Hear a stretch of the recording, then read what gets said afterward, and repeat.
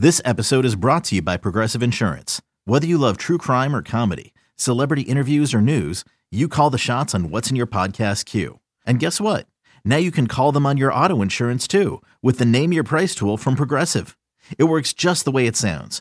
You tell Progressive how much you want to pay for car insurance, and they'll show you coverage options that fit your budget.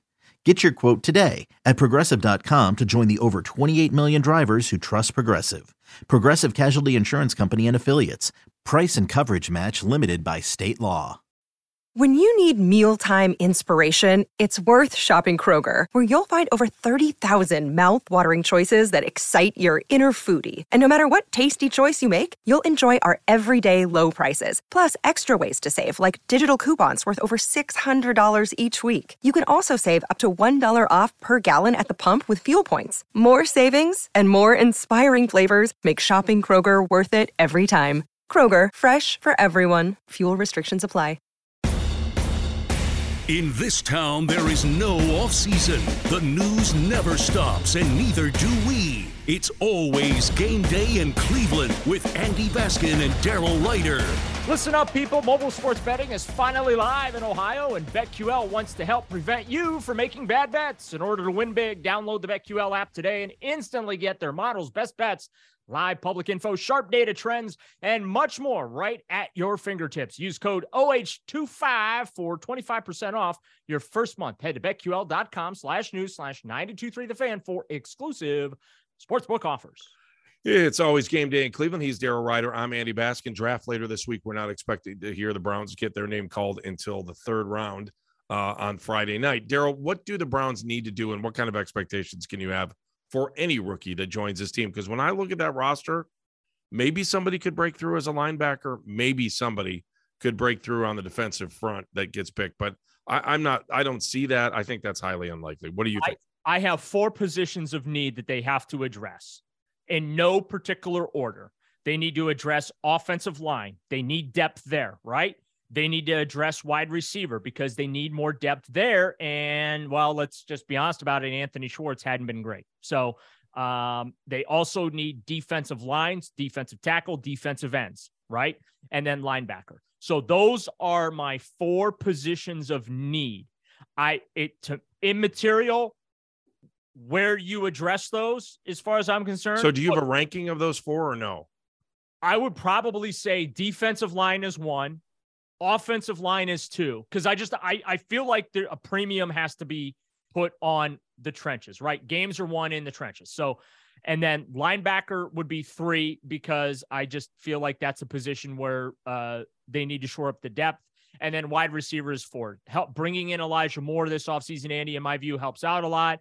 Plus, two, when I look at that position group, like I kind of want to see, I don't want to necessarily give up on Anthony Schwartz. You know what I'm saying? Like I want to see. So how does that get fixed? Let's go there. Because I'm looking at the numbers game. Schwartz is maybe, and I'll go back and look at it here in a second, but he is our number 6 wide receiver. He's fighting for the number 6 wide receiver spot. Let's be honest about it. Amari Cooper's your 1. Donovan Peoples-Jones is your 2. Elijah Moore's your 3. David Bell's going to make the team, so that's 4, right? Right. Marquise Goodwin, who they signed this offseason, he's 5. He's going to probably make he's going to make the team. I shouldn't say probably. I apologize. He's going to make the team. That's why you signed him. Jakeem Grant, by the way, Jakeem Grant is back. We forgot about him. Right. He's now 6, right? So now do you just want to call him a special teams guy? And by the way, if you give up on Demetric Felton, then you've given up on one of the draft picks. But that's the thing. I don't think they're giving up on Demetric Felton. I don't see how Anthony Schwartz is on the roster. I don't unless they have injuries. I don't. And, they got a little bit of a logjam there. But remember, and then you say, okay, well, Daryl, if they get this logjam, why would you say wide receiver? Well, because Marquise Goodwin, he's a 1-year contract. How about Marquez Stevenson? Not Marquez. Jalen Darden, the guy from Tampa Bay, was another guy that they brought in. Yeah. So I mean, it's a very crowded room.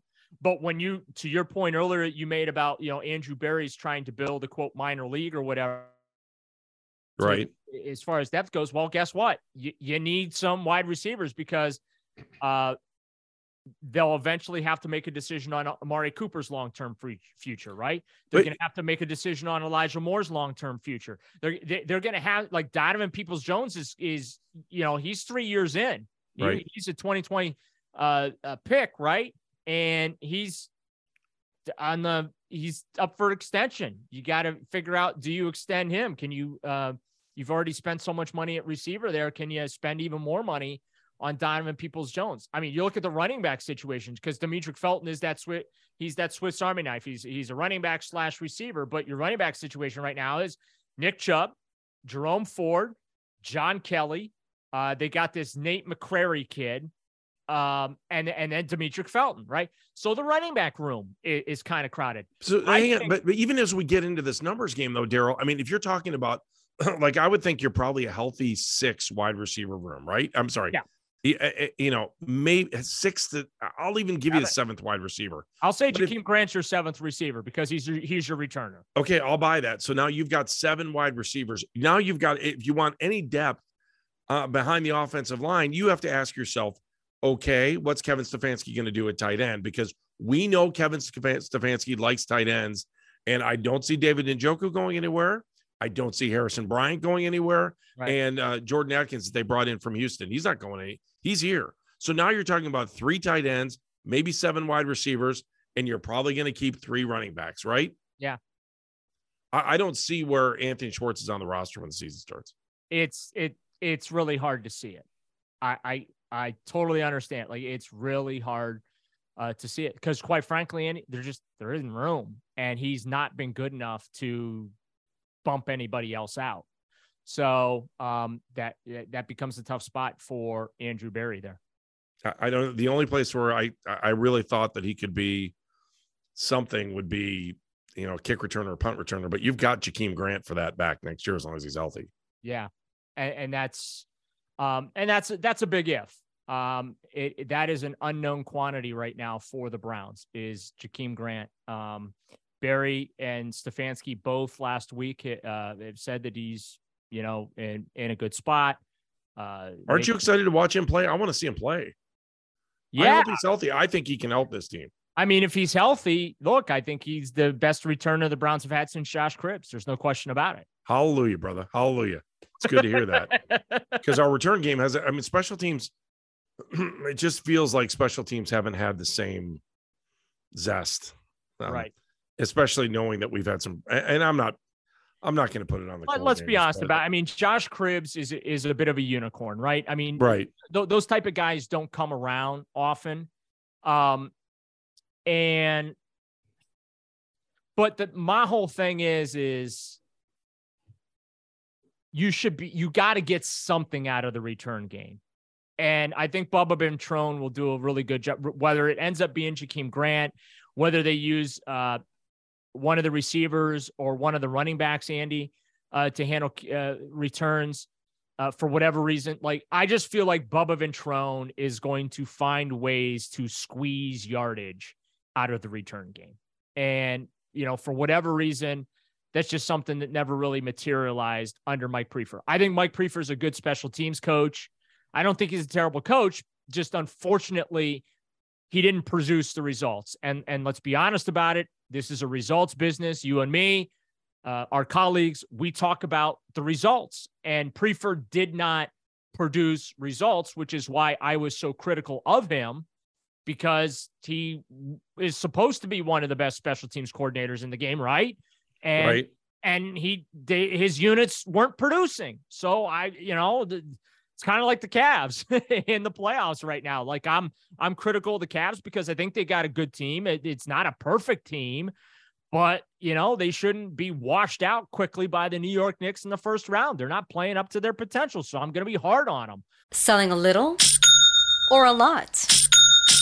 Shopify helps you do your thing, however you cha-ching. Shopify is the global commerce platform that helps you sell at every stage of your business. From the launch your online shop stage, to the first real-life store stage, all the way to the did we just hit 1 million orders stage. Shopify's here to help you grow. Whether you're selling scented soap or offering outdoor outfits, Shopify helps you sell everywhere. From their all-in-one e-commerce platform to their in-person POS system, wherever and whatever you're selling, Shopify's got you covered. Shopify helps you turn browsers into buyers with the internet's best converting checkout, 15% better on average compared to other leading commerce platforms. And sell more with less effort thanks to Shopify Magic, your AI-powered all-star. Shopify powers 10% of all e-commerce in the US. And Shopify is the global force behind Allbirds, Rothy's, and Brooklinen, and millions of other entrepreneurs of every size across 175 countries. Plus, Shopify's award-winning 24/7 help is there to support your success every step of the way. Because businesses that grow, grow with Shopify. Sign up for a $1 per month trial period at shopify.com/Odyssey Podcast, all lowercase. Go to shopify.com/Odyssey Podcast now to grow your business, no matter what stage you're in. Shopify.com/Odyssey Podcast.